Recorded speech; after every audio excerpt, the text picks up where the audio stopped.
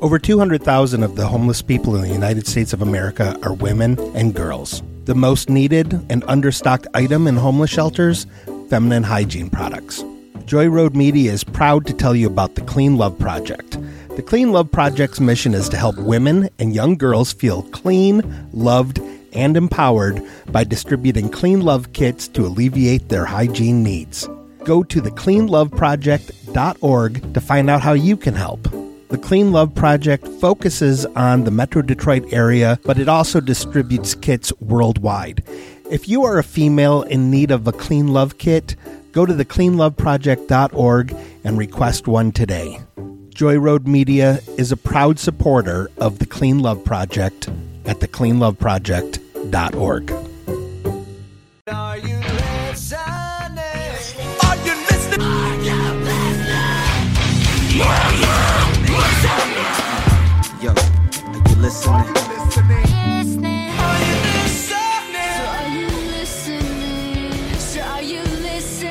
Are you listening? Are you listening?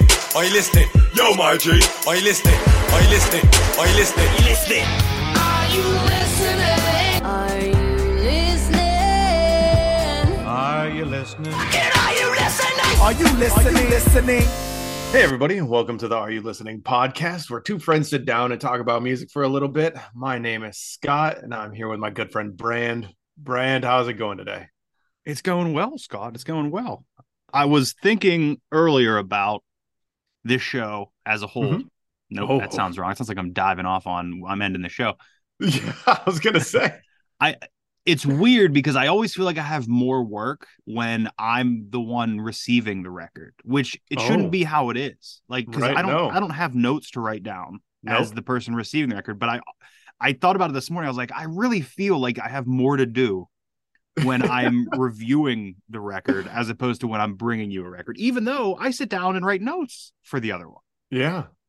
I mean, I feel like it's just different kind of work.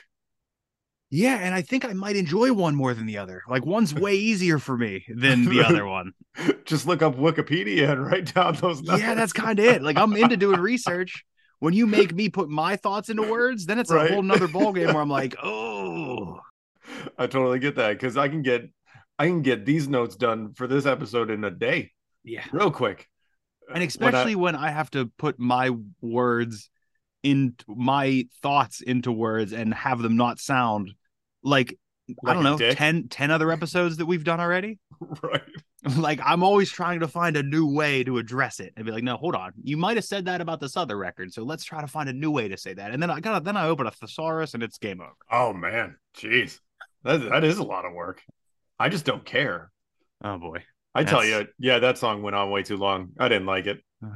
He rhymed the same word with the same word. I hated it. Yeah, then you're out. Yeah, that's it. Well, this week, we'll see what your thoughts are on the Smashing Pumpkins record, Siamese Dream.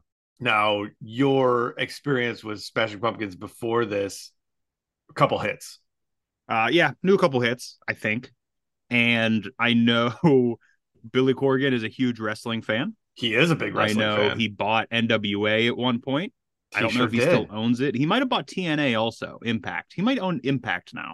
That I don't know. I was gonna half look it up if I wanted to, but then I was like, it doesn't really matter. It doesn't pertain to the music. Not applicable at all. Yeah. But I knew he's a big wrestling fan. But he's on and off, he's been a dick about the wrestling business too. So has he? I didn't know about that. Like, whenever he bought the company, it was all like, this isn't how things are supposed to get run. I need to run this shit the right way, and like stuff like that. Yeah. Gotcha. So he's very particular as well as interested. Yeah. So I guess we share one thing in common, I guess. We both enjoy wrestling. Hey, there's something. That's the gateway. It's something. It's definitely something. But I will not talk about wrestling this episode. So know that if I was really struggling to find something to say about this record, it would be I would have been talking about wrestling. Gotcha. Well, Scott, he is world champion when he started, and it would have been a mess. But yeah, I was at least able to focus my thoughts into the record, and I like that. Billy Corgan himself. There you go. Well, speaking on the band and the record, I'll dive into some notes here, so you can get a little bit more background. Smashing Pumpkins is an American alternative rock band from Chicago, Illinois. I didn't know where they were from. Did not Neither know. did I. Had no I guess. thought I you know what? I'm with you. I didn't have a guess, but I didn't think Chicago. It's a little too like dreary for California, so I didn't see like LA Mhm. happening. But like the band themselves sound like they could be not the sound, but when you think about them, it feels like they could be from California. Yeah. Florida, not angry enough. I feel like everybody coming out of Florida is angry. Just angry all the time. Yeah, I mean Midwest, but technically Chicago could be considered the Midwest, even though it's like the city. But Right. Yeah. I don't know, like Cleveland. Can you imagine, Oh man. imagine them coming out of Cleveland? That's just way more depressing. Foxy Shazam's right down the road in Cincinnati.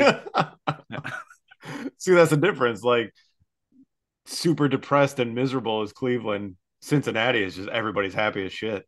Yeah, wasn't Cleveland where the woman was locked in the basement for like 11 years or something and nobody knew, and then she escaped? Wasn't that Cleveland? What? I have no idea. Yeah, it was a story a couple years ago. Like a woman was held captive for a decade and she escaped out of like a small window Wow. and nobody knew she was there. It was just a random house, Oh man. some guy's house. Wild. Yeah, I'm glad I'm bringing fun stuff into Yeah. this episode. Good, because I brought you some fun stuff for the record. So Ooh, uh-oh. Yeah. yeah. Okay. Formed in 1988 by frontman guitarist Billy Corgan, bassist Darcy Retzky, guitarist James Iha, and drummer Jimmy Chamberlain. Corgan is the group's primary composer. His musical versatility and cathartic lyrics have shaped the band's distinctive albums, which one writer described as anguished, bruised reports from Billy Corgan's nightmare land. Okay. We're getting into it already. Yeah, sure. Yeah. Anguished. Yeah, okay. Yeah. I have in order for me to talk about any of that, I will have to talk about the record. So I'm going to hold off. We'll wait till songs. Yeah. Understood. With 30 million albums sold worldwide, the Smashing Pumpkins were one of the most commercially successful and critically acclaimed bands of the 1990s, often cited as an important act in the popularization of alternative rock music. However, internal conflicts, drug use, and diminishing sales led to a breakup in 2000. They're back together now, right? But or at they've least since touring. gotten back together. Yeah. I think at least James Iha is part of the band again. Okay. Have they put out a new record in the past couple of years? Yeah, like this year. Okay. I didn't listen. Yeah, I think I remember you saying that. Like there's a time where you fell off of Smashing Pumpkins. Is that a tomb? Is that them? Hard. Is that where you fell off? No, I fell off way before. I fell off right after Melancholy and the Infinite Sadness. Okay. Yeah. I think right. I fell off, got back on for Zeitgeist, and then fell right back off again. Okay. I've had a journey with Smashing Pumpkins in my life. Sounds like not much one. Sounds like you have just a little trip down to the corner store with Smashing Pumpkins. That might be it. That might be it. It's like, well, if it's not easy for me, I don't feel like driving there. If I can walk, yeah, we'll take it. Billy Corgan goes kind of wild sometimes with his musical stylings and compositions, as they've been called already. Land, Scott. It's his Nightmare Land. It's his Nightmare Land. In late 1992, the band relocated to Marietta, Georgia, to begin work.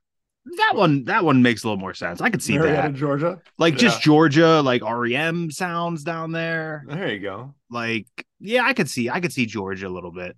Yeah, they're not near Atlanta though. I don't know where Marietta is. No, I just meant sonically.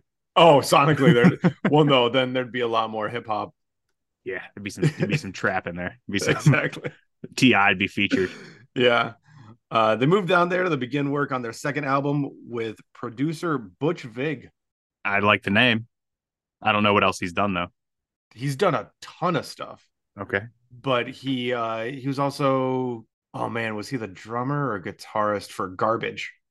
The band Garbage? A band I know the name of, and I know that one big hit they had, but I don't really know much about it. Oh, okay. Butch Vig is a big producer name. Okay. Big name. I don't have a list of everything he's done, but he's done a lot of cool stuff. Well, does he look like Rick Rubin? I feel like with the name Butch Vig, you look like Rick Rubin. Not real. I mean, as far as older white guy, yeah, but doesn't have messy hair and a long beard. No, he has pretty tamed hair and I think a mustache. I feel like Rick Rubin looks like his name should be Butch Vig.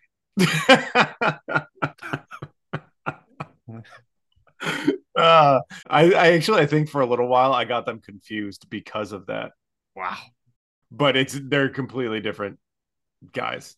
Yeah, 100%. I have a lot of thoughts on Rick Rubin, and I can't 100% confirm that it's not based off jealousy. And Like Red how Hot Chili Peppers. like how much and how many different things he's worked with, and like the respect that he has. Yeah. And I get maybe 60% of it. Like the other shit that he's heralded for, I don't like at all. So There's a lot of stuff that I'm not a huge fan of that he's done that we've discussed on this podcast. yeah. But there is a lot that he has done that I'm like, oh man, But like then just amazing. like I always question what exactly he's doing also. Like, but then you hear in those like documentaries, be it even the Beastie Boys talked about how instrumental he was in all of it. Mm. And I'm just like, there's no way this dude was doing that much. There's no way he was doing this much. You guys had something. You can't give Rick Rubin all the credit for causing you to be a superstar. Right. Butch Vig, I forgot. He did Nevermind. He Okay. produced Nevermind. So did he also produce that Foo Fighters record then? That was on the 100 greatest that we did? The 100th episode Foo Fighters? Because remember that, or was that just a different producer? I For that, think he did Wasting Light. Yeah, that one that's the one that was on there. Yeah, Wasting Okay. Light. Yeah, he did some cool shit. Yeah. Well, cool to you or cool to me? He did House of Pains, Shamrocks, and Shenanigans, which is Okay. out of his wheelhouse, right? Okay. Well, I mean, if you look at Rick Rubin's discography, it looks like he doesn't even have a wheelhouse because it's that's true. That's all true. over the place. He did some stuff with Sonic Youth. He did Dirty and Experimental Jet Set, Trash and No Star with Sonic Youth. He did a Helmet record, a Depeche Mode record, a Soul Wait, the Asylum. Helmet record. I think they only have one record, right? It's Betty. No, Helmet has a couple records. Okay. They did their 94 record. He's done all the garbage records. He did Sing the Sorrow by AFI. Okay. There's one for me. He did Chase This Light by Jimmy Eat World, which I don't think you've listened to yet, but not. it's a I've big only one for me. listened to Futures and Bleed American. He did New Wave by Against Me. Okay. Yeah. And White Crosses by Against Me. He is really. I mean, he definitely has a lane, but the lane's broad. He's got a lane. Yeah, he did Sonic Highways for Foo Fighters, which is I'm a big fan of that record. A lot of people aren't, but I love it. He did Something for the Rest of Us by the Goo Goo Dolls. I'm not familiar with any of that. Oh man, here's a bad one. He did 21st Century Breakdown by Green Day. Wow, that's weird. Yeah, that feels weird. But he also did Laura Jane Grace's Heartburns. All right, well, welcome to the Butch Vig podcast. The Butch Vig cast. We're gonna have him on next week. Friend of the show, Butch Vig. Oh man, I'd love it. That'd be sweet. Would you, Scott? What are we talking to him about? I mean, you're gonna talk about Nevermind for an hour and a half, and Siamese Dream, and that Jimmy World record, and that AFI record, and Foo Fighters records. Okay, I guess I'll sit this one out. Yeah, that's fine. We can talk about AFI, and then I'll just take my headphones off. You guys go ahead without me. I'll be all right. You got it over here. You guys got this. Talk about Dave Grohl.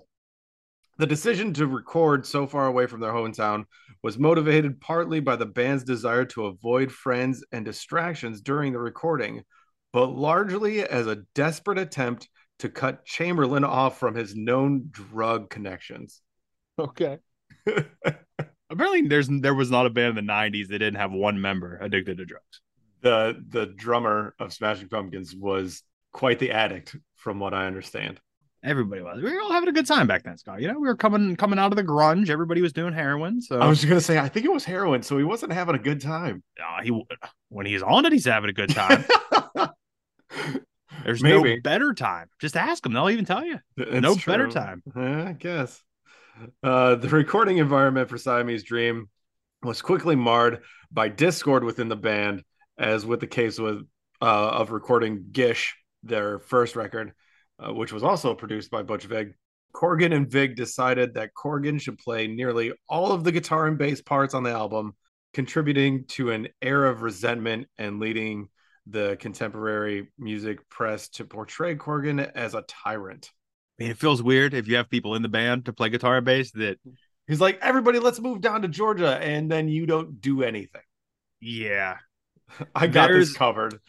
This will be in a future episode because we're working on a draft of Ozzy Osbourne. I don't know if we Said I don't that think already. we've talked about it yet. No. But we're working on Ozzy Osbourne draft, and there's one Yeah, we record are. in particular where a certain guitarist, first of all, doesn't have any writing credits in the thing, and he's not the only guitarist credited on the record. The producer is credited as guitarist also. Oh wow. So how much of that is the producer saying, I want to play this different, and then just playing it different? It's fucking weird. It's real weird. Studio has to be weird, like a weird vibe, Especially for a band. well, for like a whole Smashing band. Pumpkins, I guess it's one thing because they're not those superstars.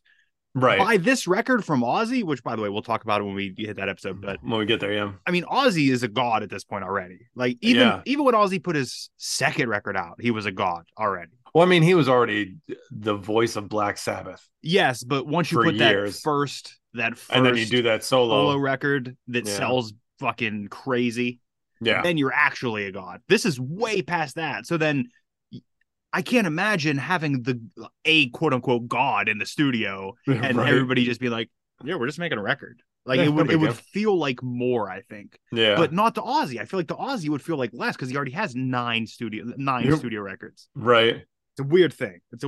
But I imagine the producer or the producer Butch Vig saying, yeah, play the guitar, play the bass, whatever. It doesn't matter. Yeah, right. Or like it's one of those situations where they're not there and he's like, we need to play this bass. We need to get this down. Yeah. Hey, but look who Billy Corgan didn't play is the drums. The drums. He's loaded on the horse behind the kit. And they're like, no, he's fine. But this guitar part, we need to get a little different guitar part in here. Right. You're not hitting the right notes. let me handle that. We don't care about the rhythm section. Right. We need the lead guitar singing. Corgan's depression had deepened to the point where he contemplated suicide, and he compensated by practically living in the studio. Meanwhile, Chamberlain quickly managed to find new connections and was often absent without contact for days at a time. In all, it took over 4 months to complete the record, with a budget exceeding $250,000. It doesn't sound like a lot of money in today's albums. But in 1992, $250,000 budget. And also, I've heard some records probably that came out this year that may have cost people, I don't know, $500 to do. Right. Because you can do it all at home. Yep. Maybe you paid somebody to send it away and get it mastered. Maybe. Right. But you don't even need to do that. No. Yeah. Yeah. It's a wild time now. It's a lot of money, but it's not a lot of money for the level of record, I think. Right. But in 92, it was a different time. And it was only recording, their second record. And it was their second record. And they didn't have a huge hit off of Gish. Yeah. They weren't, quote unquote, the Smashing Pumpkins yet. They were just a band. Yes, exactly. But they got Butch Vig to produce the record. We got Butch, guys. We're clear. We're clear good from here on out. The majority of that $250,000 went to Butch. That Butch makes a little sense, actually, now that I'm thinking about it. There's some things that I will talk about that I think was probably 100% his direction. Yeah. Yeah. Despite all the problems in its recording, Siamese Dream debuted at number 10 on the Billboard 200 chart. It sold over 4 million copies in the U.S. alone, 6 million copies worldwide, cementing the Smashing Pumpkins as a significant group in alternative music. That drummer bought the biggest bag of heroin. The biggest he's ever seen in his life. When he saw number 10, he's like, oh, here we go. He's like, that's it. Shoot it to the moon now, baby. Right. 4 singles were released in support of the record: Cherub Rock, Today, Disarm, and Rocket. The album received widespread acclaim from critics and audiences alike, with its musical influence and lyrical material standing out compared to other releases during the alternative rock and grunge movements of its time. The album has since been considered one of the finest alternative rock albums and is widely regarded as one of the greatest albums of the 1990s and of all time. Rolling Stone magazine has ranked it between numbers 341 and 362 on various iterations of their 500 greatest records of all time list. So top 500 of all time, at least from Rolling Stone. 500 is still a lot of records. It's a lot of records. But I will gladly I would gladly have this on there as opposed to every record that came out in the 60s, because it seems like that's what the list was forever. Yeah. It was every record that came out in the 60s was one of the Rolling Stone 500 It's the best. It's the best. It's like, I don't need to listen to 25 Bob Dylan records. That was the best time of music. I don't need to do it. I don't need it. You'll get one from me eventually. A Dylan record? Yeah. Okay. Yeah. There's one song. I know one song. That's all I know. Something blues. Johnny in the basement cooking up the medicine out on the pavement. Think about the government. I know that. There you song. go. That's the only other song I know. Okay. There's probably some other ones. Dylan. There's probably some other ones. He had a ton but... of stuff. That's it for notes for the band and the album. But I have a really short list of albums that were released in July 1993. Okay. I bet you the ones I enjoyed from 93 are even shorter. Ooh, yeah, there might not be one. Oh, no, there might be one. But coming out on the 5th, we have Bjork with her debut record, Debut. I've only ever listened to like a maxi single by Bjork. I don't even think I've ever listened to a full record. I know you have recently.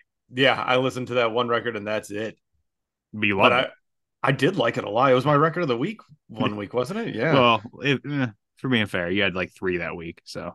Oh, did I? You had, I think it was Bjork, it was Acacia Strain, and then there was another one floating around, I think. That's right. Yeah, I went nuts that week.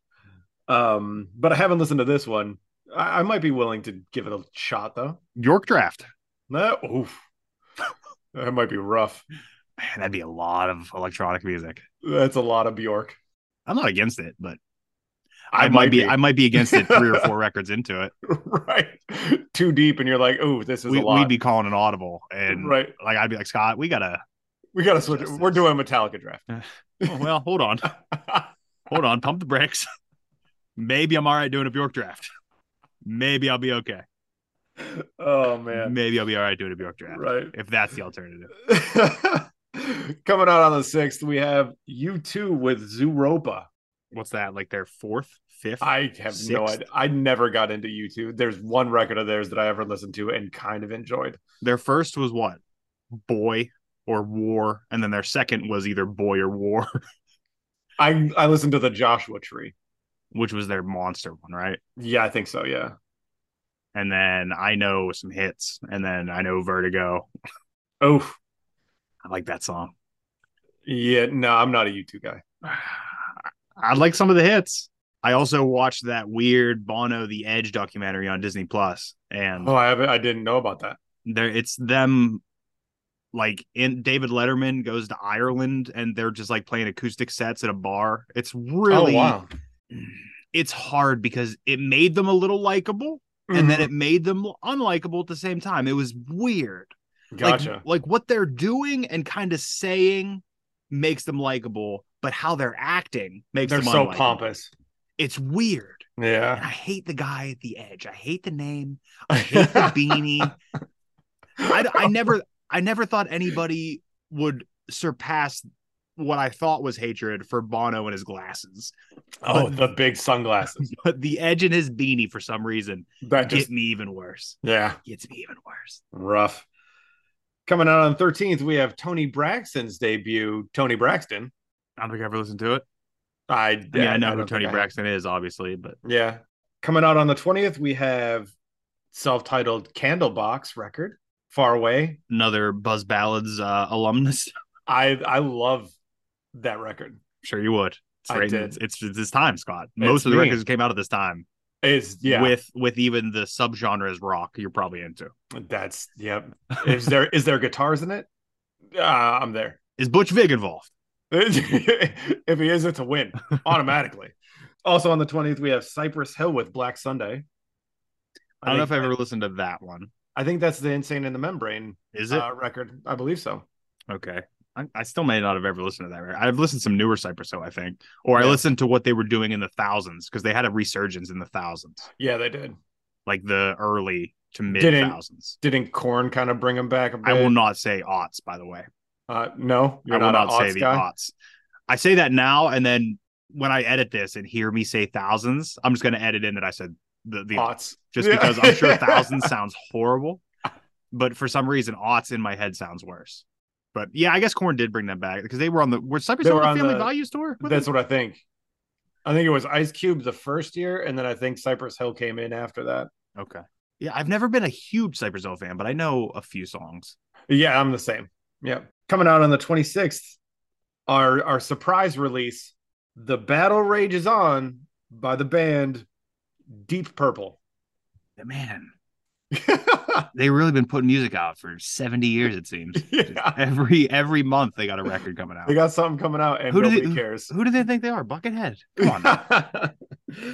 Coming out on the 27th, we have George Thorogood with Haircut. All right. I got nothing to input on George Thorogood. And last but not least, coming out on the 27th, the debut Represent by Fat Joe da Gangsta. Wow, that feels early. Yeah, doesn't it? When did Big Pun's big record come out? Capital Punishment. Is it like 90? It'd have to be before this, I think. 94? Was it after this?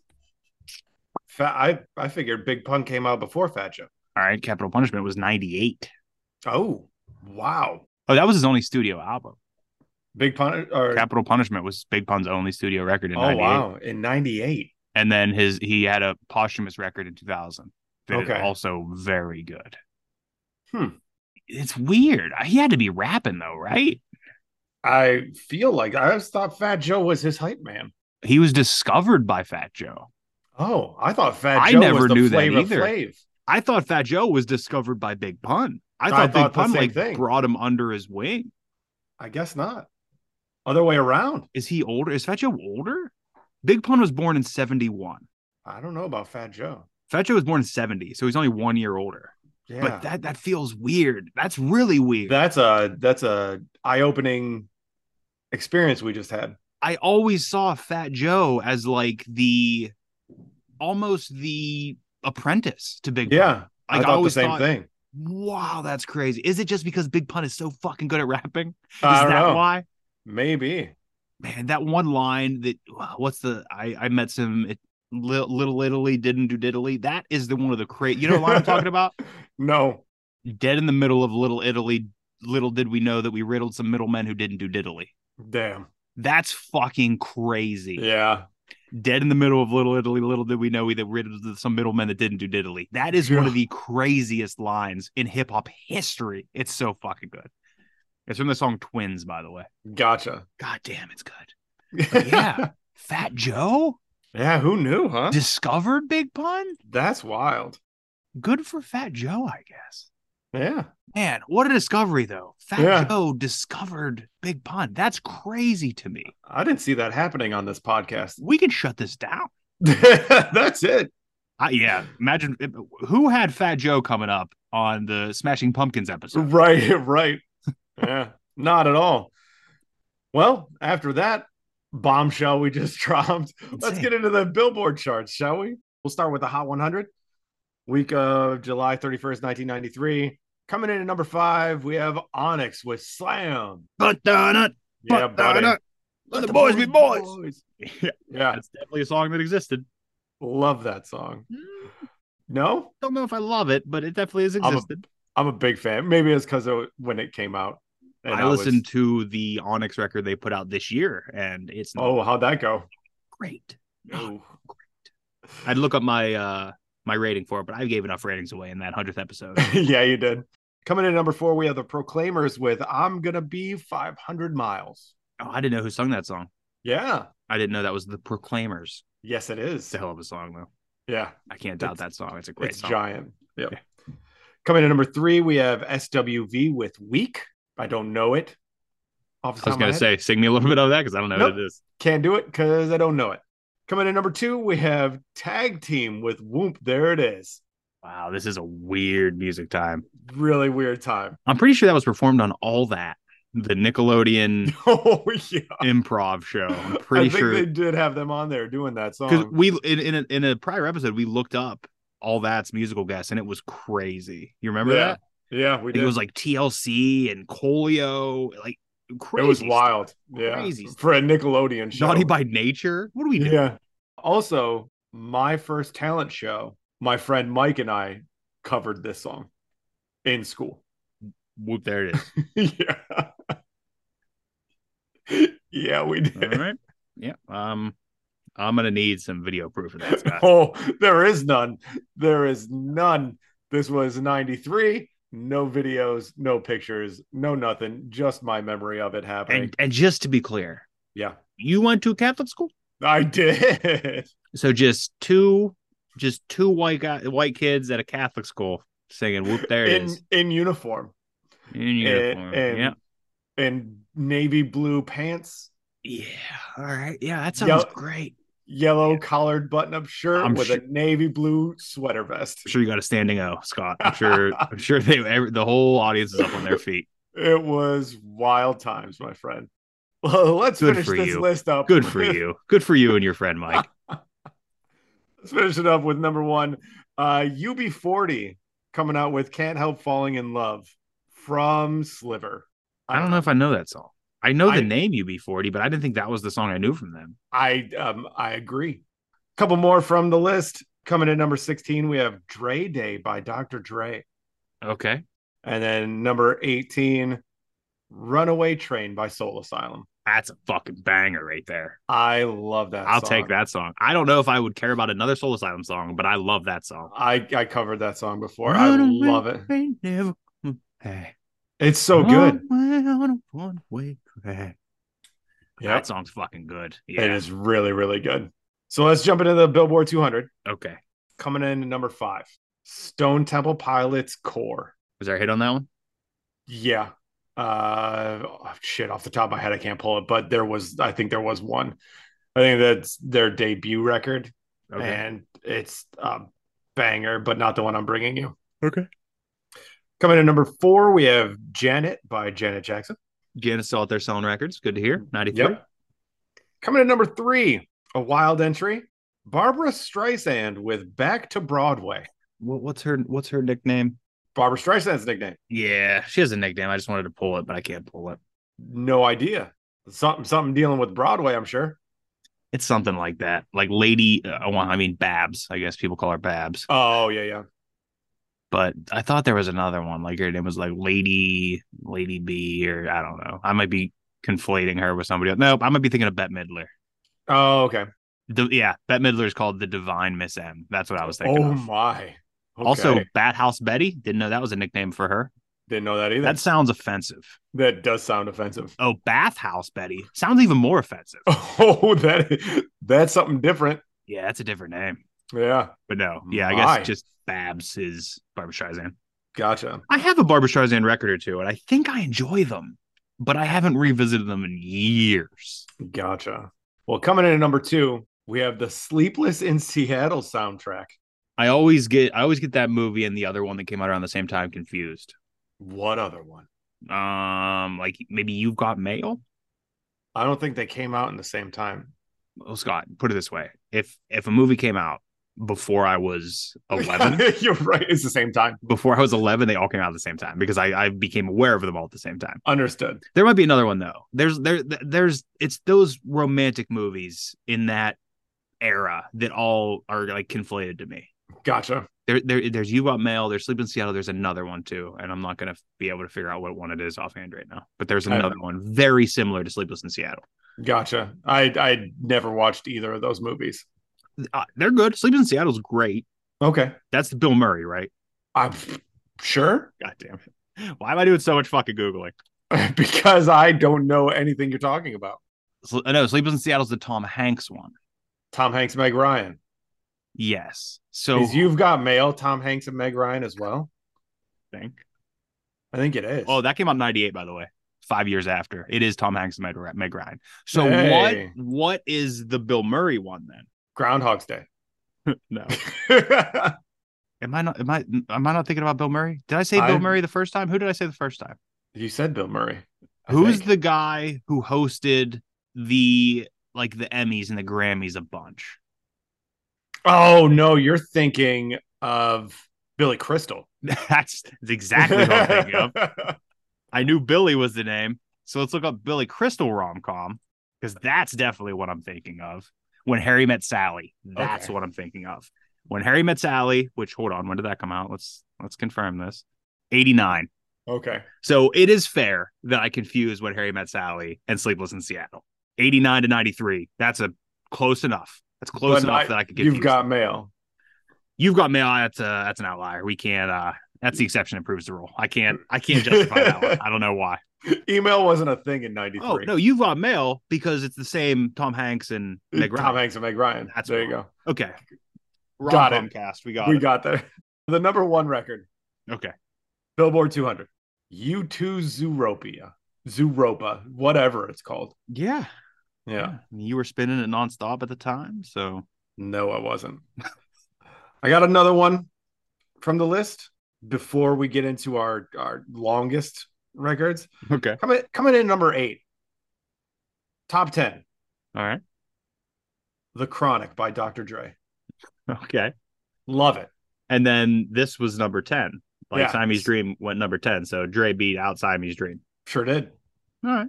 And then the longest, I have a few because I thought it was interesting. Okay. So we'll start with the least amount of weeks, which is 83 weeks. Okay. Just because you said 83 weeks, I have to bring up wrestling. 83 weeks is the amount of time that WCW beat WWF in the TV ratings. Okay. Well, I got it. No more wrestling. It was just very ironic that you said That's it. funny. So I had to bring it up. Well, it's also the record that came in at number 26. Okay. Still. Pearl Jam's 10. All right. Then we have at 86 weeks, coming in at number 46, Michael Jackson's Dangerous.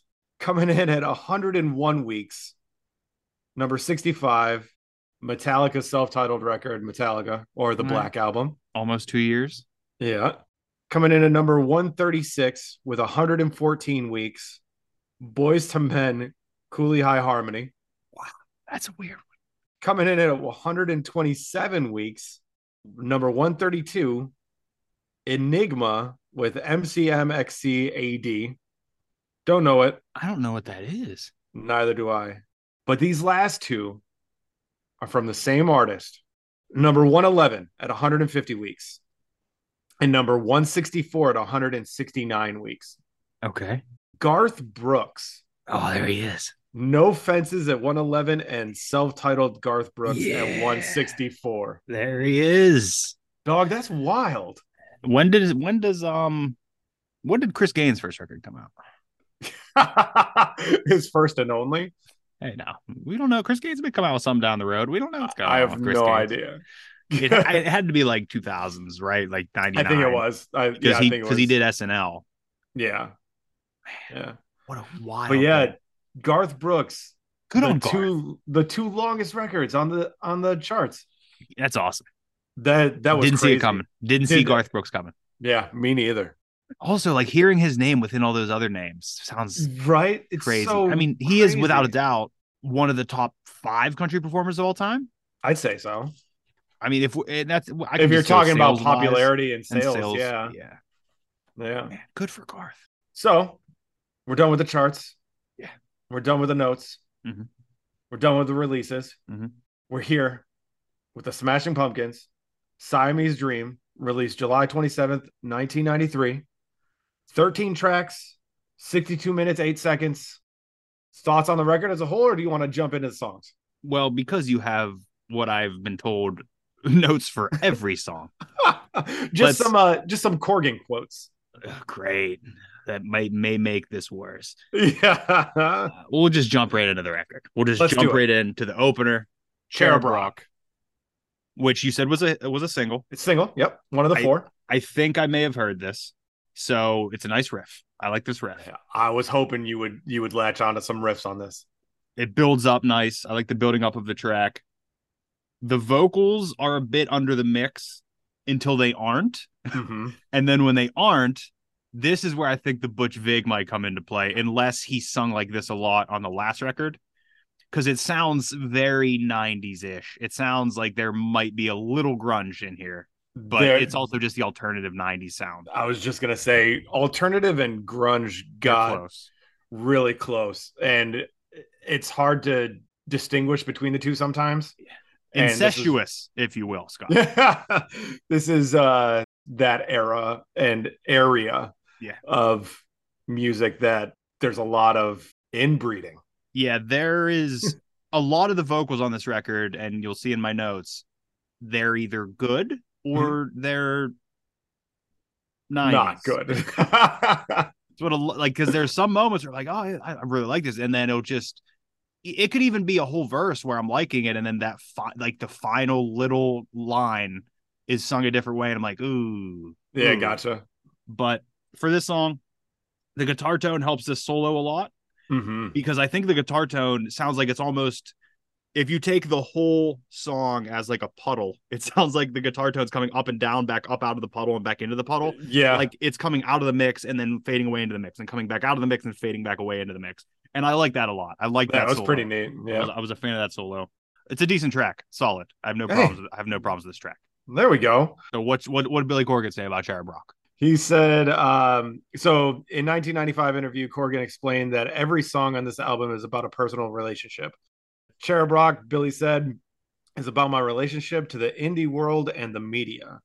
The song's message is aimed squarely at the empty hearts of our detractors who question our doleful mix of cheeky sincerity and our lack of reverence for false indie gods and oh so carefully posed pedestals. Shame that little has changed since then. All right, I kind of spaced out halfway through that. So will you be all right if I don't listen to these anymore when you say them? Sure. I don't even have to say them if you don't want me to. No, by all means. You wrote them down. You put the time out. We'll give Billy Corgan a shine, I guess. Man, I think I need to disconnect when you're saying those because he likes to say words. Yeah. Yeah. There's some songs where I wish he would say some more in the songs, but yeah, I get that. Let's move on to the second track, Quiet. Heavier intro here. I'm feeling it. I'm feeling this heavier intro. When the vocals are not sounding like the 90s sound, and there's like an undertone, like it's not a breathy vocal, but it's like right before he would hit that 90s sound, it's like an undertone. Really feels like Deftones vibes on it. Like I could see Deftones taking some shit out of here. I was talking to Chris, so my friend that brought us the Butthole Surfers record. Yeah, we were talking about it before I gave you this record, and he was saying Brand might like some Smashing Pumpkins stuff because there's a few Deftones sounds there definitely are. Yeah, those vocals that you might latch onto. Those vocals are so Deftone. Like I will catch a Deftones vibe a couple times on this record where I'm just like, oh yeah, yeah. Granted, it usually ends with a and then I'm kind of like, okay, I see where we're at. This isn't the Deftones. All right.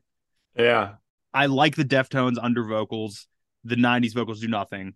The drums on this track are destroying this track. It is great. I think this track might be boring without how hard the drums are going on this track. So I don't know if he had some extra horse or if he had no horse. Right. But whatever he did for this track, put the same exact dosage back into him. He had some White Pony. Put the same dosage back into him. That's all we need. The solo is excellent. It rips. I could not understand the lyrics or what they mean even after reading the lyrics. I have that problem with associating the lyrics to some songs by the Smashing Pumpkins just because I came to it without reading the lyrics. I don't need to know them. I guess I just like the sounds. Okay, I guess you saying that, which sounds like a Brand explanation. I know. Honest. You saying that, I can cross something off later on my list where I was ready to launch into an argument.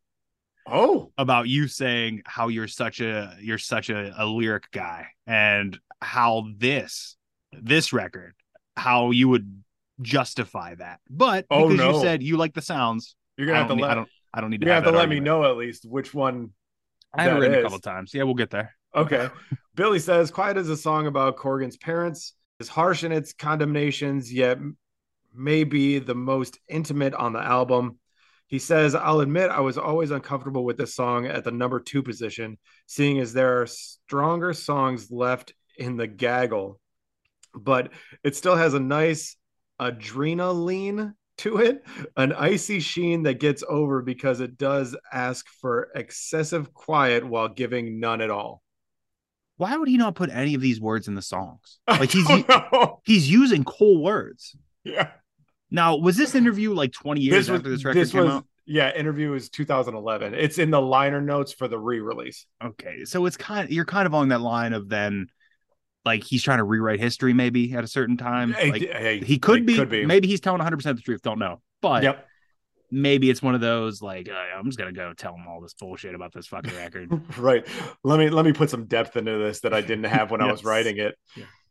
So moving on to today. Yep. Which you said was a hit. Yeah. I think it was the biggest hit single, right? I think it was. Because I have definitely heard this one. Yeah. I don't know where I heard it, but if it was that big, I probably the radio also. Oh yeah. It was huge. Might have been on Guitar Hero. Might have been on Buzz Ballads. Very well could be. Probably heard it in a TV show at some point. Yeah, it's a possibility. It's been all over. Yeah. So, I mean, this song is huge. Great vibe at the beginning. I love the beginning of this song. Like, I've definitely sung that to myself, not knowing it was Smashing Pumpkins, not even knowing where it came from, maybe. But like singing that lyric, I definitely have sung that to myself. Yeah. Consistent vocals on this one. I appreciate it. There's not much 90s yas in here or other bullshit. It's just kind of consistent. There's kind of a distinct lack of yas on this record coming out of the 90s. When I say yas, I do mean yas, but I also mean lengthening words like with a yeah at the end. Yeah, I got you. Yeah. Like the ya's not really there. It's the accentuation they put on a song. Okay. Like I'm trying to think because was a bad choice because you hear the yeah. But if it ends in like a like area, if the word would be area, this is not coming off this record or anything. I don't know if area is said on this record, but like area. Like it's just the sound you're making after it. When I say yes, I don't mean the words although that does happen a lot. And that happens a lot, yeah. But it's also the way that is sung, transitioned into another word, still sounds like a yeah to me. I gotcha. This track is excellent. Yeah. It's an excellent track through and through. I love this track. It's a great track. There's a reason it was a monster single. Oh yeah, for sure. Definite reason. So tell me, what did Billy say this was about? While today actually describes the worst day possible, the song is still one of hope as it tells a tale of perseverance. I entered into this really horrible part of my life. At one point, I ended up sleeping on Darcy's floor. I lived in a parking garage for a while. I was completely obsessed with killing myself. It became my primary preoccupation. Out of the depths of this despair, I bottomed out, and it literally came down to a simple decision: either kill myself or get used to it, work, live, and be happy. So I wrote this song. As you can see, I chose another kind of death, which is rock and roll. At this point in my life, it's a positive song in that it's about survival. How much different do you think, not just this record, maybe all of 90s music as a whole, if we had accepted therapy a little earlier? It would, I'd tell you what, we'd be missing out on a whole lot of really good music, in my opinion. But it isn't there. There would be no grunge. Well, we're looking at positives now. Hey, it's not their depression that causes them to be great artists, though. They just happen to be great artists with depression. Yeah. So if they were getting therapy with their feelings and talking about it, they wouldn't be writing about it. Yeah, but if they're still great artists and musicians, they're still going to be putting albums out. They just wouldn't be that troubled. So they would still be great records, but how different would they sound if they were getting therapy? I don't want to know. I don't want to know. That's what I want. You know, that what's like that alternate timeline where the Nazis won and everything? Like, I want the alternate timeline where that happens, where we embrace therapy earlier and see where culture could be. That's where mental health took a front seat in the 80s. Yes. Let's move on to Hummer. Yeah. Wild noises in the intro here. I like the build of the song, but I don't necessarily like where it builds to. Okay. The vocals are a mix of like breathy vocals and 90s sounds, which those two are kind of usually passes for me. Yeah. Both of them are kind of passes. Yeah. The lyrics are convoluted and I can't make heads or tails out of them. I don't know what's going on this thing. The song could have ended 2/3 of the way through and it would have been fine. It's pretty at times. Like there's the jangliness to some of these guitars that I really like. I like that jangle. But near the end, I'd never normally get there to where it gets pretty and jangly because it's already, you're 2/3 of the way through and I'm like, all right, we're good, right? Right. And then it continues and it gets pretty, but I wouldn't normally get there, so it doesn't really do much for me. This track is the low point for this record so far. Gotcha. Billy says it's a beautiful song that in its totality lends a message that is hard to convey, but bigger than its original intention. Sure is To hard to be convey, I'll tell you that. to be yourself, you must live your life. To live your life, you must be free. Could have just used those words. Moving on to Rocket, Rocket. which you said was a single. It's another single. That one surprised me a bit. Yeah.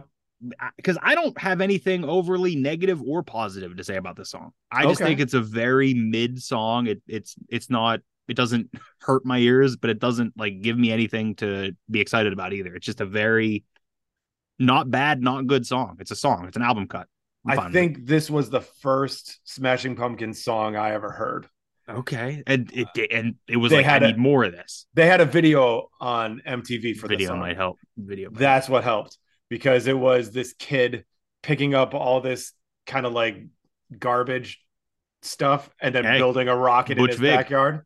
And then at the end with that buildup, it's the rocket taking off into space. Okay.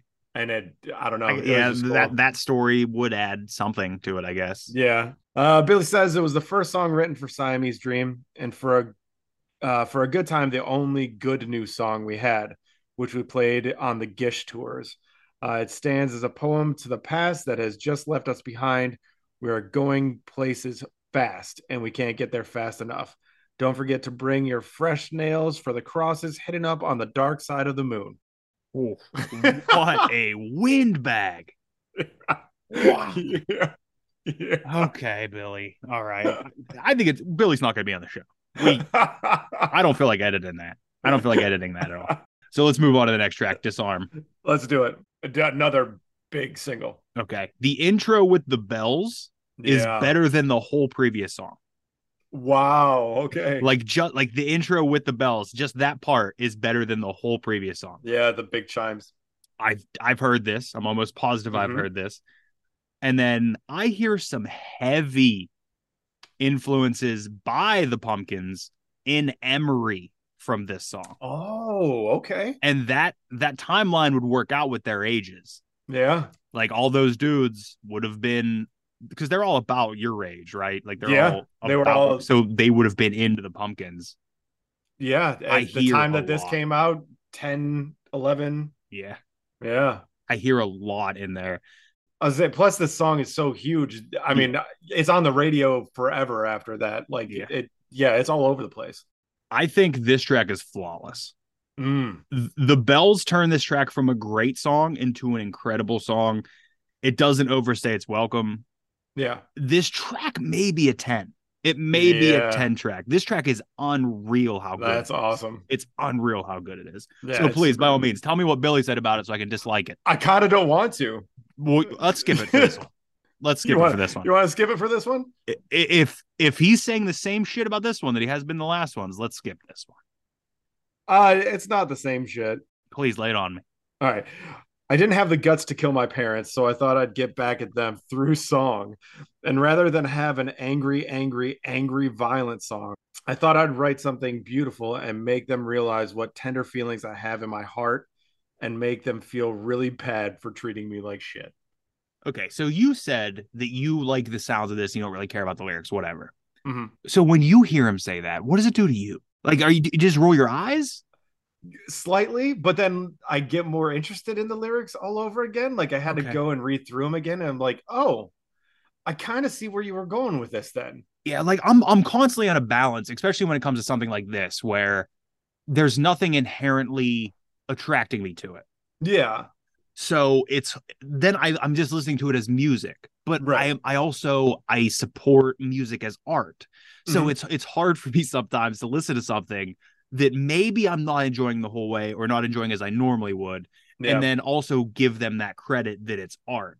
Right. But like, I recognize I don't like all art. So right. Like it's all subjective, but I followed myself a bit about that this week where there was a moment where I decided, dog, you like some Creed songs.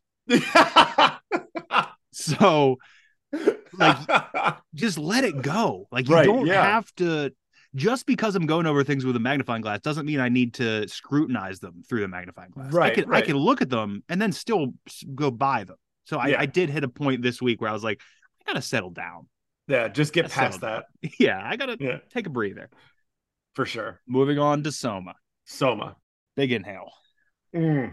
Slow, jangly intro. Yep. And then I have breathy vocals. Yeah. I guess they needed to wind down after the last track. And we always talk about how the track after The big especially one. a track that's a 10 Yeah. it would be a letdown anyway. So, Yep. Maybe not as much a problem. Like, good. Mhm. Glad the song's there. It just feels like a waste with this muscle relaxer, sleepy bullshit, I guess. I don't know. Okay, you mentioned it. I know Soma is a muscle relaxer. That's why I said it. Well, have you read Aldous Huxley's book Brave New World? Ooh, many years ago. So this song is loosely based off of the drug that the people take Okay. in that time to like Obey. cool down and like make life Okay. good, I guess. Okay. I think it's a throwaway track. I Sure. think it takes 3 minutes and 33 seconds for it to even do anything. Mm-hmm. And by that point, I'm already asleep. And by then, That's kind of the point. yeah, I get it. I understand the whole concept of the Here's track. the thing. I didn't like Okay. I literally just read Brave New World Okay. 2 weeks ago for the first time in my life. Okay. So listening to this song previously, I had the same view as you. I was like, this is the most boring fucking song I've ever heard, especially coming after Disarm. But like with the title Soma, like I got it. This is a I track didn't. that I really had to fight myself about it being art, because it's 100% art with that name and how boring it is for a while. Yeah. It's art. I don't like the art, but I got to give it credit for being art. Coming back to it after reading that book and then looking at the notes and like seeing loosely connected to the drug found in Aldous Huxley's Brave New World. The song describes numbness and a defense mechanism to deal with life stresses. I was like, oh shit, that fucking makes sense now. Like it, like I had a Fat Joe Big Pun moment where it blew my mind, and I ended up liking the song a lot more. It's still not in my top 3 or anything like that, but like I have a different appreciation for it now. Okay. Whereas before I was like, this is the most boring song. Can we move on to something else now? It's art. It's like I don't know, like a brutalist statue that I don't really care about, but it's art. Whatever. Sure. Yeah. I think it might be and I even have here, it's an album cut for true fans, maybe like real Pumpkins fans. Real Pumpkins fans are probably into this track. Right. The solo gives me something for a couple of seconds. And then here's where my second argument was about to pick up with you. Okay. Is this why you love solos? Because you don't have to hear these damn vocals when they're happening? Is that why you've attached yourself to solos over the years? Is because, oh, yeah, we don't have to hear that bullshit vocals anymore. Play it. Keep playing the solo. Keep it going. I do love solos. I don't know. I liked, how many tracks are on here? 13. I liked probably 12 of the solos. So like I didn't have a problem with most. I mean, I guess one of them didn't have a solo, so that wouldn't count. Yeah. All right. But either way, I said it's way too long, but I guess a short nap doesn't really help anyone. You need a long nap. You need a nice long nap to feel refreshed. Right. Billy said, it's about the girlfriend who left me last year. I tried to put all my anger in those words, even though I'm just as much to blame for the breakup. Soma is based on the idea that a love relation is almost the same as opium. It slowly puts you to sleep. It soothes you and gives you the illusion of sureness and security. Very deceiving. So when he says the girl that left me last year, if this was the reissue. No. When he wrote the song, I think.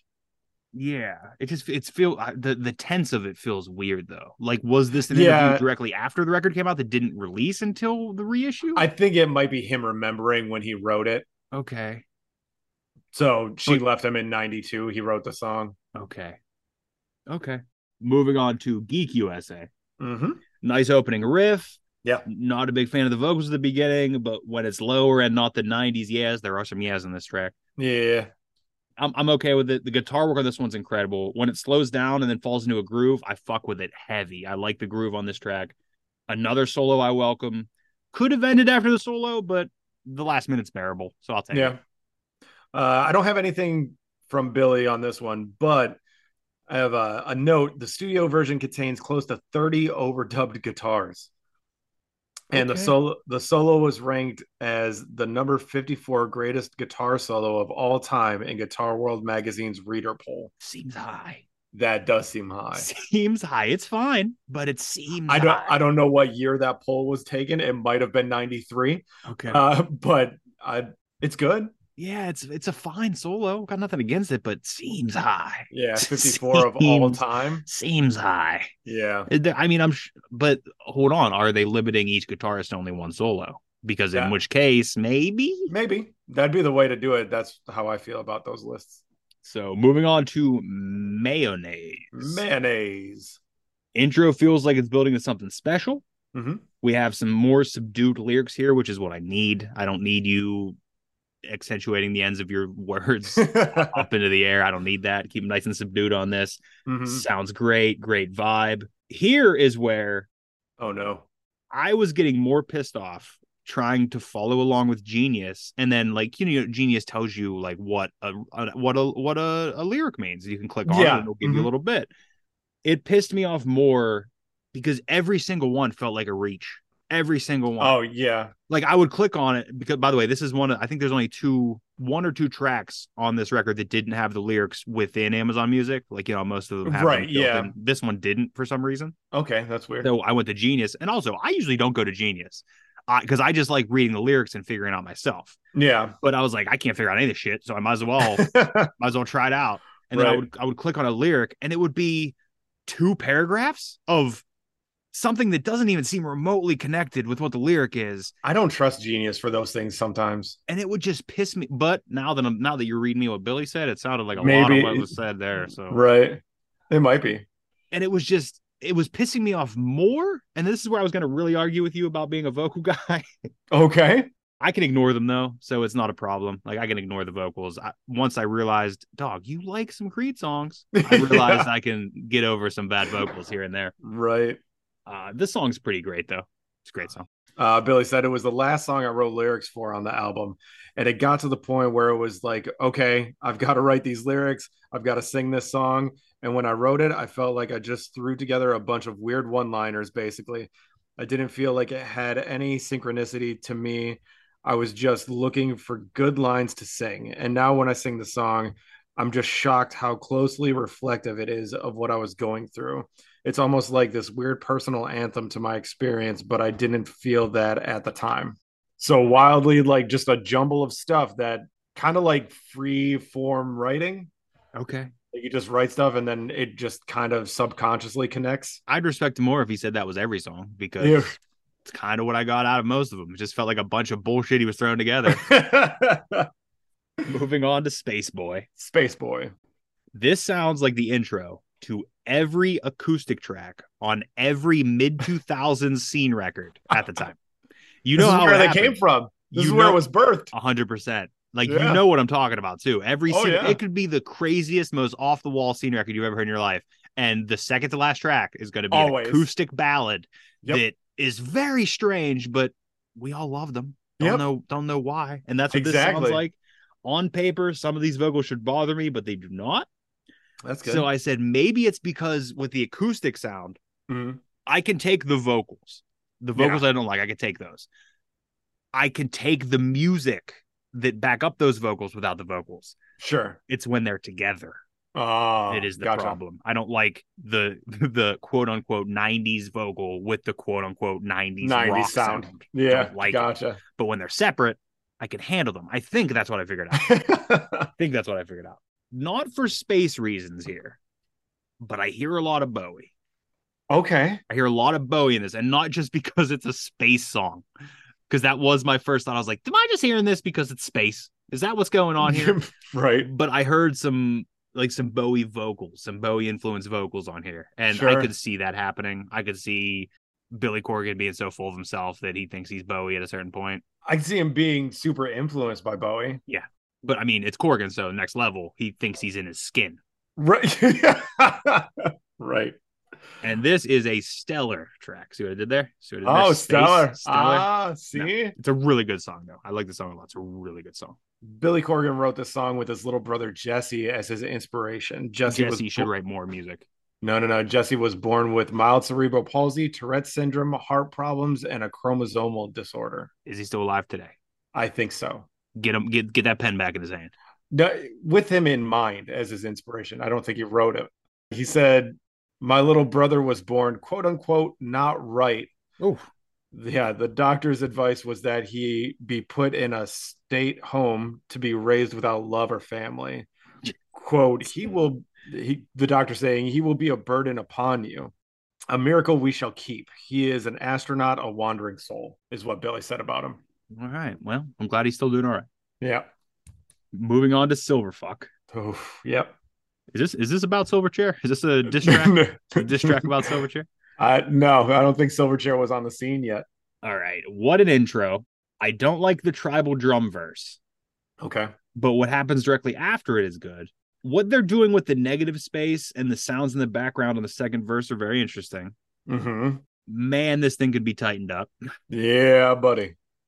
This would be a perennial skip for me every time.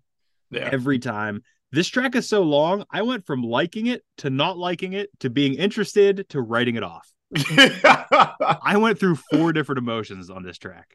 I started out, I was like, oh yeah, this is decent. And then, I don't like that. And then, this is interesting.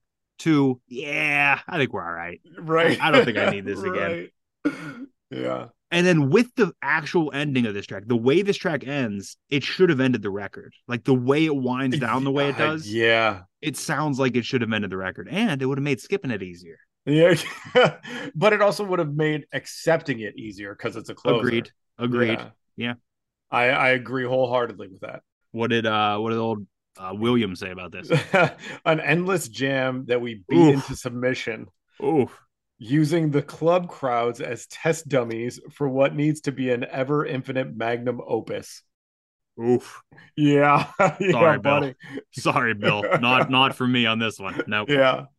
Yeah. The only way I accept this song is if it was a closer. It should have been the closer. Yeah. It should have been. This is a track we could throw away on this one. Moving on to Sweet Sweet. Sweet Sweet.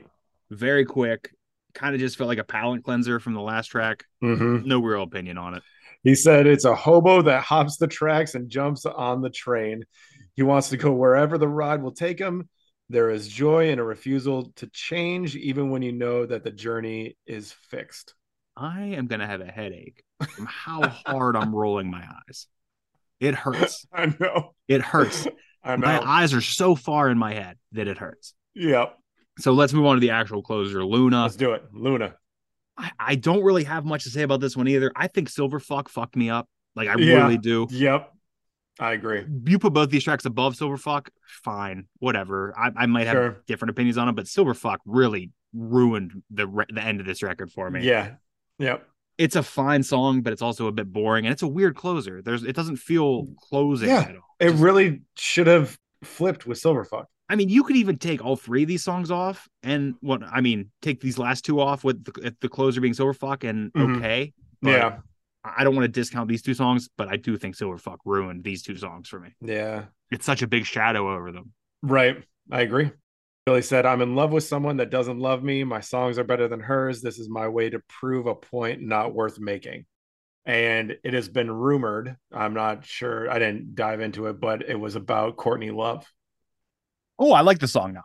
Yeah. I like Courtney Love. And he said she writes better songs than he does? No. He writes better songs than she does. And he was writing this to prove it. Has he heard Celebrity Skin? You mean the entire record written by Kurt Cobain? Just saying. All right, top 3. Top 3. Let's do it. My number 3 will be Space Boy. I really like Space Boy. Yep. How excited are you? I didn't say I don't have a top 3, by the way. I'm really excited that you actually have a legit top 3. My number 2 is Today. It's an incredible song. Today is excellent. And then number 1 has to be Disarm because I think it's a 10. Yeah. I have a top 4. Okay. My number 4 is Today. Mm-hmm. Number 3 is Rocket. Okay. Number 2 is Disarm. And number 1 is Mayonnaise. Mayonnaise, big mayonnaise guy. I Huh? love that song so much. Okay. I really do. All right. Yeah, I think it's a great song, but it doesn't. Yeah, If I had a 4, mayonnaise would probably be my 4. I like it. On that note, you having a legit top 3 brand, Smashing Pumpkins, Siamese Dream, throne, own, phone, or grown. So you heard that there were some things I disliked here. I did, which didn't surprise me. At the start of this Smashing Pumpkins week, Yeah, I was open to it, and I never even have thrown own phone or grown in my head when I start a record. sure. I was open to it. Yeah. Probably about 2-3 days into listening to it, it was probably like, yeah, it's probably not the one. There's a couple songs on here I like. Those might be phones, but I'm not sure. Continue to listen. Eventually hit that point where, and I don't know if like comparing it to Creed helps, but I hit that like moment, that tent post in my listening, and I was like, yeah, you know what? Let's do it. This record's much better when I'm not focusing on it. Yeah. I could see myself spinning this in the background, and it'd be one of those days where I'm doing something while spinning. I'm not actually paying attention. Games. Yeah. Yeah. I can see this being an own. This is that's awesome. I like the record. There's more on it that I liked than I disliked. That's what I was hoping for. But the things I dislike, I really it's rough. Yeah. Like that side B is gonna be tough. I'm gonna have a chisel out, and I'm gonna get rid of all of Soma.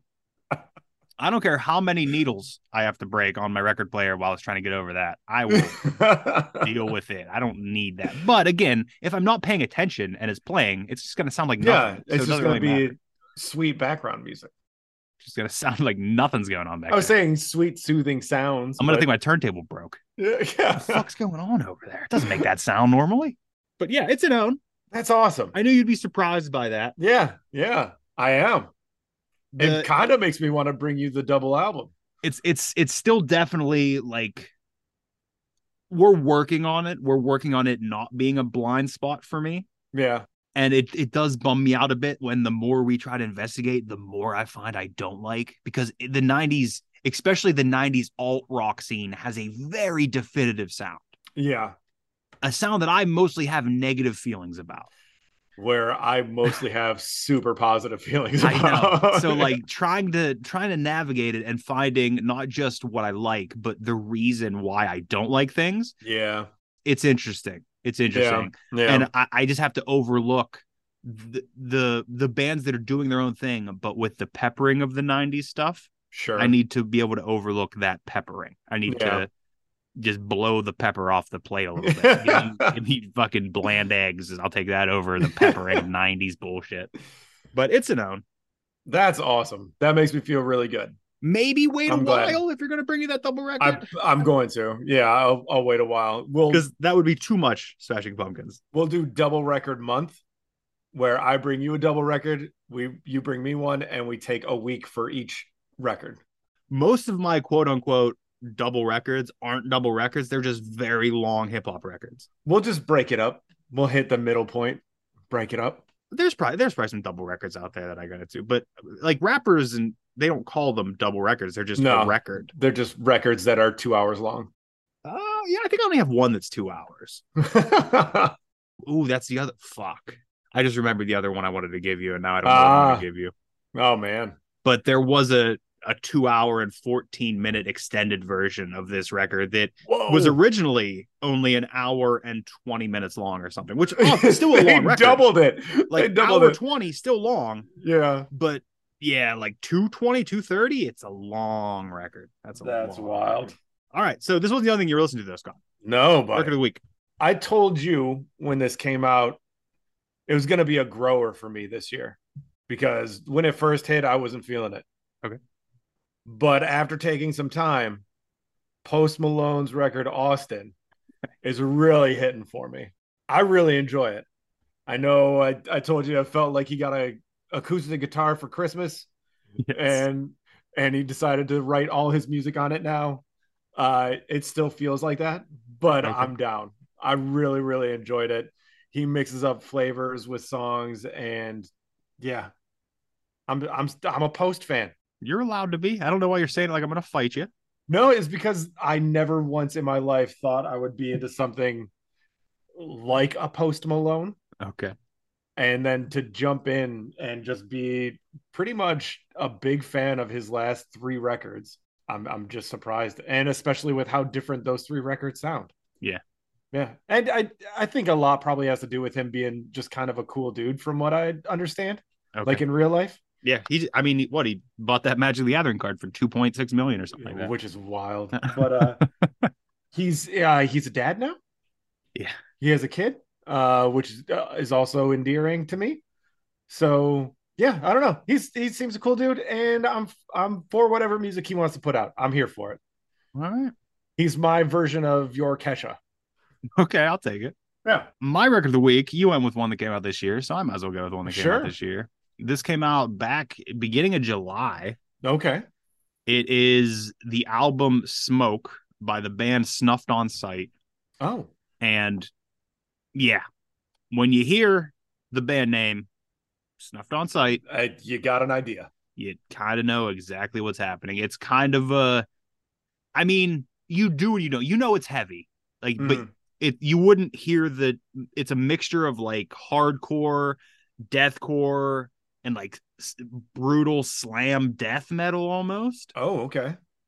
But it works very well. And All right. and it's a little short. Like, it's not a full album. It might even be considered an EP because it's not super long. Let me see if I can get it. Well, it's 8 tracks. Maybe it's longer than I thought it was.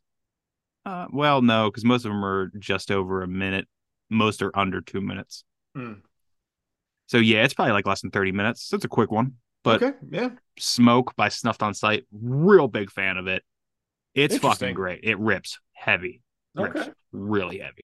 So all that's left, Scott, for this thing is for me to tell you what we're listening to next week. What's coming up? What's coming down the pike for me? I'm just going to get weird with it. And I have no idea how you're going to react to this. It could go one of 3 ways, I think. One of 3 ways? One of 3 ways. That's wild, because usually there's only 2. Yeah, I know. And the third one we may get into, so I don't want to mention it. Yeah.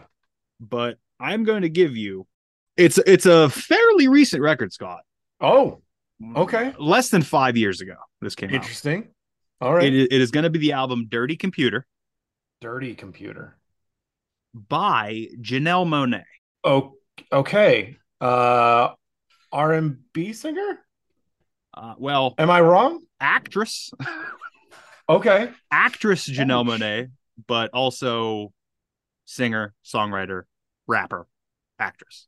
Okay. So yes, you probably if R&B is the first thing that came to your mind, you probably heard her in something or just know that maybe. I think somebody maybe I listened to a podcast and they might have mentioned her or something. Okay. Because I don't recall ever hearing anything from her. Okay. But okay.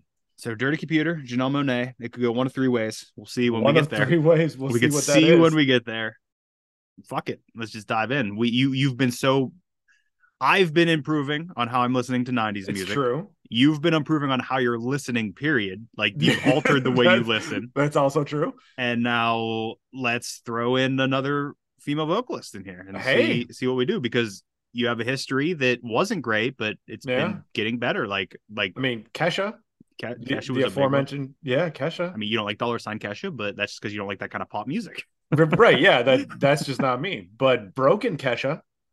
Yeah, it feels weird. You like broken women stuff. Let's move back to this therapy thing now. Let's head back to that. But no, Janelle Monáe, Dirty Computer. Okay. We'll see what happens. Hey, I'm looking forward to it. It's something different. I'm excited to do notes on it because I've never fully gotten into researched the her. record. Yeah.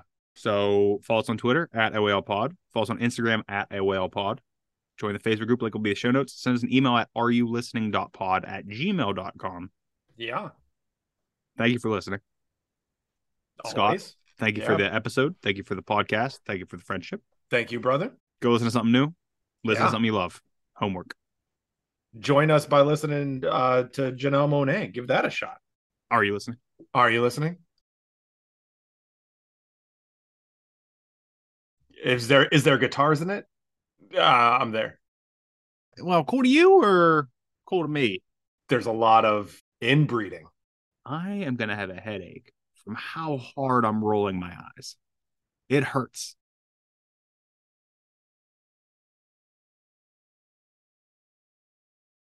I feel like Rick Rubin looks like his name should be Butch Vig.